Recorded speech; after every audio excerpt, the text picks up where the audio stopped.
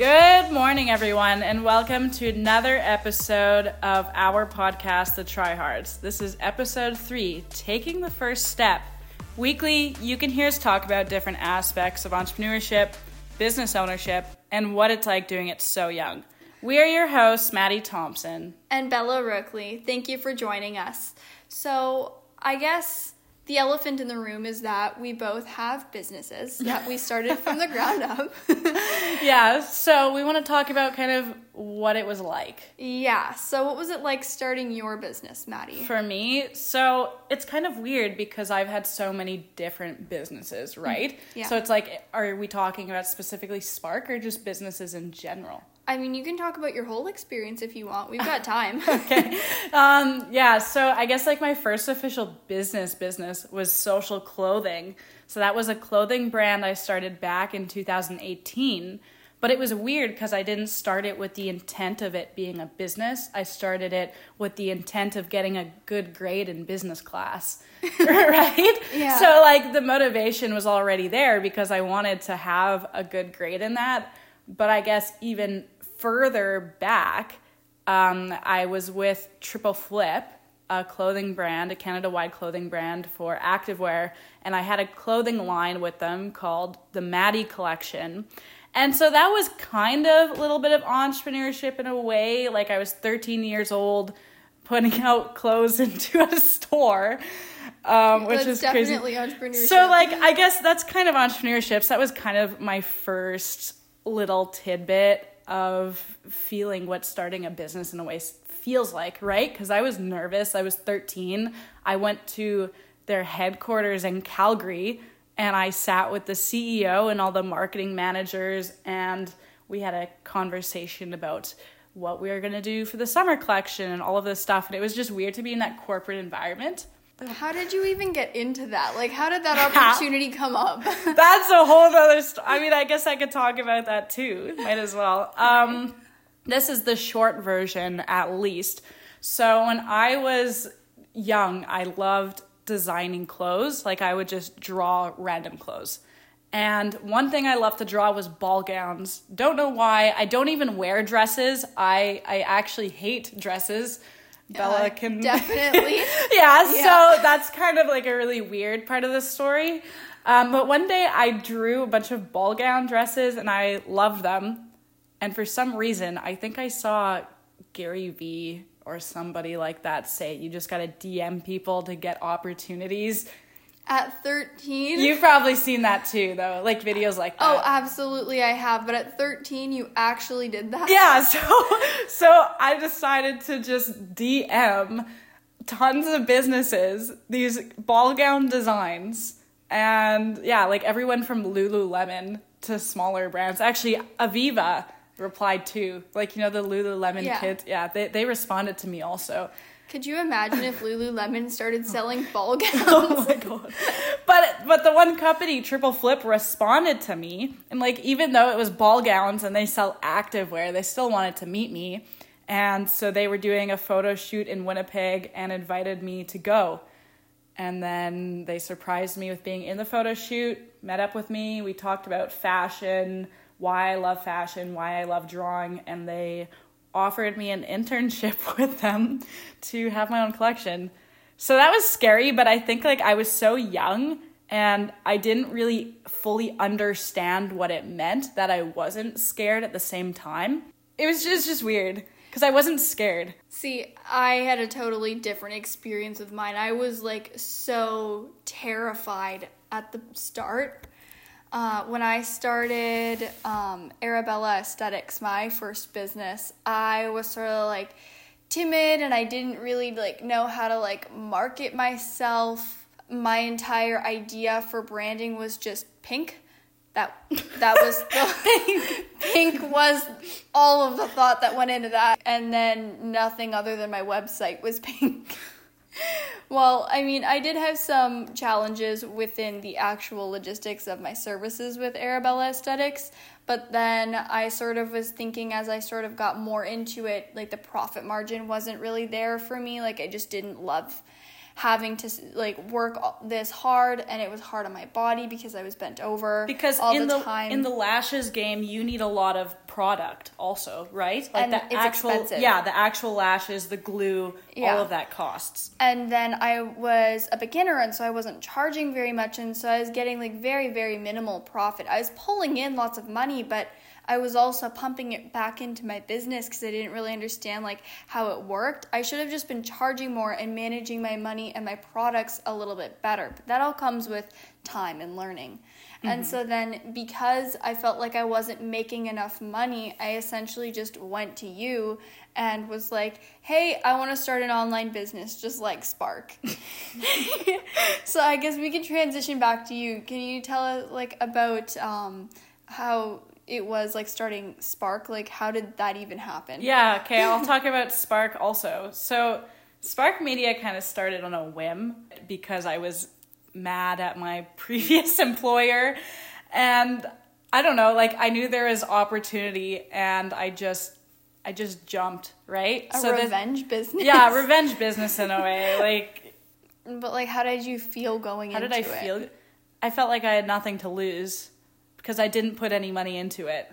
I mean, I guess that's fair. Like, Instagram is free. You already had all of the tools that you needed. You had a phone, you had a laptop. Yeah, Canva's free. Yeah, I think the fact that I didn't put anything into it at the beginning is, like, you can put more of yourself into it and put more time into it almost because you're not so focused on the money aspect and what you're spending. And once I got that first client, that $80 a month client, I was like, oh my God, I am making, like, I think my paychecks back then, I think I was making like $400 a month total at my job. And so for me, $80 was like huge. That was like, oh my God, my gas is paid, right? So I was ecstatic over that, and that kind of fueled it. So I wasn't scared either because I already had a job, and I wasn't, like, I don't have to pay for a monthly subscription to Instagram, right? No, yeah. So it's like a little bit different.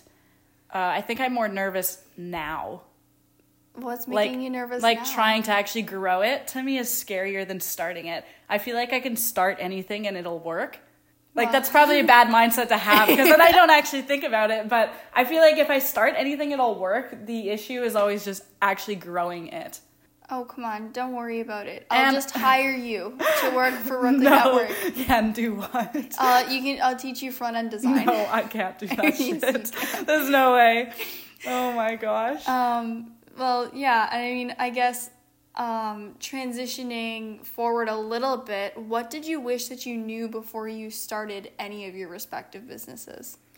Like, was there one thing that you went into that you were like, oh, man, looking back, I wish that I would have just known about this one thing? Like, I mean, there's a million things, but I think that part of the process is just failing and learning. If you know everything beforehand, or think you know everything beforehand, you're not going to grow, and you're not going to evolve your business into something better, right?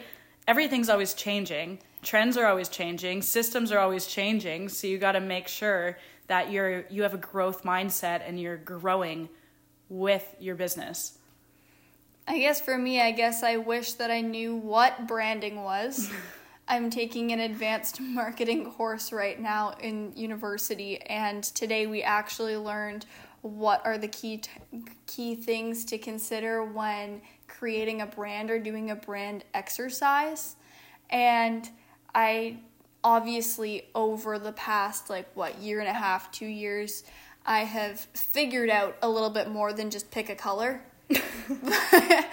I wish that I did know a little bit more about that when I was starting Rooklyn Network. Like with Arabella Aesthetics, it wasn't necessarily as crucial, but now that the only thing that I have going for finding clients is either referrals or people seeing me online, seeing my business online and going, oh, wow, like they have a strong brand. Let's look at their services and their products and see if it's something that I need. Because part of coming up with a brand is actually determining who you are, what your value is, and how you are going to separate yourself from everyone else in your niche or or focusing on the same target, because we have such a crowded market space right now. Yeah, and back to the branding stuff too, like the colors isn't even half. No. Because you even have like how the brand's verbiage is, like the tone, how they're speaking. And then you also have the whole other personal branding side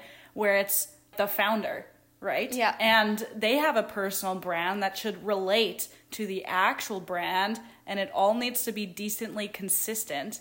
Well, I mean, I think that just one of the biggest things for me was learning that a brand isn't just visually what you see when you look at a business. It's not just the logos and the color and the slogan. There's like, it's so deep and so multifaceted. Mm-hmm. And so I think that was a huge lesson for me that I'm still very much trying to figure out. Nowhere near done, but that was something that I do wish that I knew. And I guess on a more applicable note, I wish that I would have spent a little bit more time learning how to code and maybe just learning a little bit more on how to manipulate the interfaces before I started saying, yes, I can do this, I can do that. My strong suit is WordPress. Stick to what you know. Like, obviously up for challenges, of course, but I said yes to a couple websites that I just had no idea what I was doing, and I figured it out along the way. But I think that if I would have just admitted to what I can and can't do a little bit earlier on, that would have also been a good thing to know, is like, what to say no to. Step out of your comfort zone. But realistically. Yeah, that makes sense. Because I'm a big believer in, like, yes, you don't want to turn down something if somebody's asking for it. But I know that if somebody asks me for a website, I'm not going to take it because, A, I don't care to learn about websites, and B, I just have no previous skill whatsoever. Also, I would just hand it off to Bella. Yeah, of Why course. Not? So. But then the big thing with Maddie, though, which totally gonna call you out here, she will text me sometimes and be like, hey, so somebody just texted me and asked me about this, and so now I'm a YouTube manager, or now I'm figuring out API, or like doing... Well, APIs for my own bit. Like, okay, so I'm trying to learn retargeting ads and all that stuff, but I'm not doing it for others. I'm doing that for Spark. I know that you are, but she texts me things all the time and is like, hey, I'm learning this. And I'm like, that is great. I love that you're learning that. Please tell me that you're learning that out of interest. Half. Depends. But then again, I guess that is also it. It's staying relevant, and it is constantly growing. It's that growth mindset that if I were to just be closed-minded and say, well, I don't know how to do this, and so I'm just only going to do WordPress for the rest of my life. How do you grow? Well, eventually WordPress isn't going to be cool anymore. Word on the street is that it's already not cool. Oh, no. But that's why you can't just stick to one thing. Yeah, that's where that whole, like, jump into it stands, right? What's the title of this episode again? The title of this episode?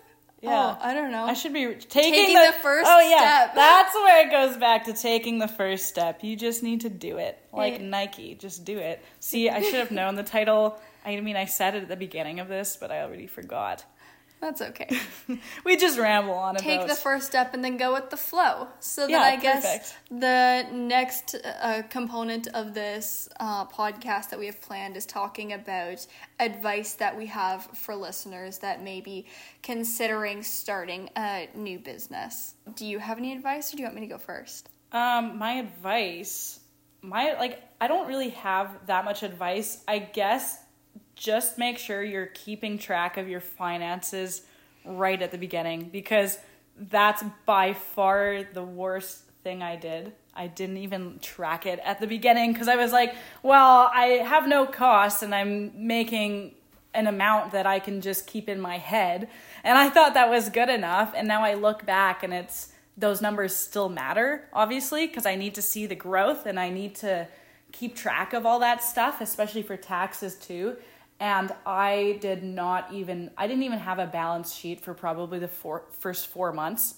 So that's like step one. Get a balance sheet going. Even if you're at zero, it's just going to make just learn how to use it. There are so many templates that you can find online. There's so many tools that you can just Google how do I make a balance sheet?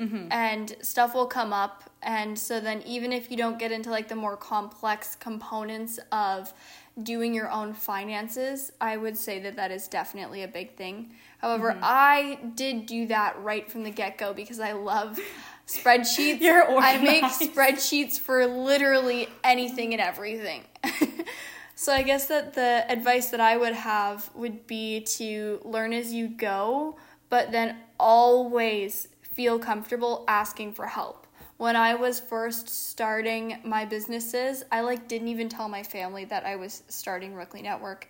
I just kind of let them figure it out because I was afraid of failing and I didn't want anyone to judge me. And I figured if it fails and nobody knows about it, then it's okay. But it's actually part of the learning process. And To learn how to fail. To learn how to fail and to be okay with it. Yep. And so asking for help will actually usually prevent you from failing at least sooner, which means that there's bigger lessons in it. And I think that confidence is definitely key. Oh, I have another one. What is it? I have another tip. So at the beginning of Spark, I feel like I was kind of nervous because I was a one-person show. Yeah. And it was like, who wants to work with one person doing social media management and branding and that sort of thing? Why would they choose me over a bigger agency with resources, right? So I would try to brand myself on social media as if I was a bigger business. And I mean, my business still worked anyway, but I think if I would have actually been honest and personalized it more, it would have done better. Because I was so hell-bent on seeming like a big business right at the beginning. Well, nobody is, right? So it was like, I just bullshitted the whole thing, and it wasn't authentic. Yeah. And so I wish that I just stuck to branding it myself, like, as me, you know? See, I don't know. My mom taught me never to lie. And so when I was building my website, I'm still a one-man show because I haven't actually hired anyone yet, although I do actually have a few people on the prospects, which is quite exciting. When I was building my website and I was putting in all of my content, I wanted to write we on things like, we are excited to have you or whatever I write. But I couldn't because who's we? It's just me. And so then right now my website just says I.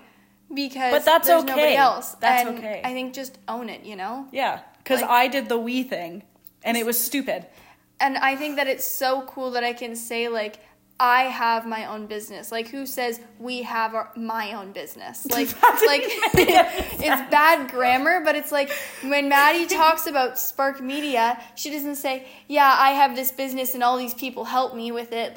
Yeah, you have employees. Own that as well. But, it's still your business and you started it and you should be proud of it right from the beginning. And so I think that was sort of a big thing that I didn't do, but I totally watched you do that and I was like, who's we? Yeah, I know. I have a med spa client who actually does a really good job at this. So on social media, there's the more corporate type of posts because she has an employee and whatnot. So then there's the general we type of posts about the business and about products, that situation. And then we also have captions and posts that are personalized to her. And it even says her name at the bottom and it's all I, and you can tell it's right from the owner. So that's also a really good way of doing it, I think. I've been trying to do that with Spark also, kind of differentiate. You can tell what I've written, and then you can tell what more of the corporate selling or tip side of things are. Yeah, definitely. But I don't know, and I'm just starting out.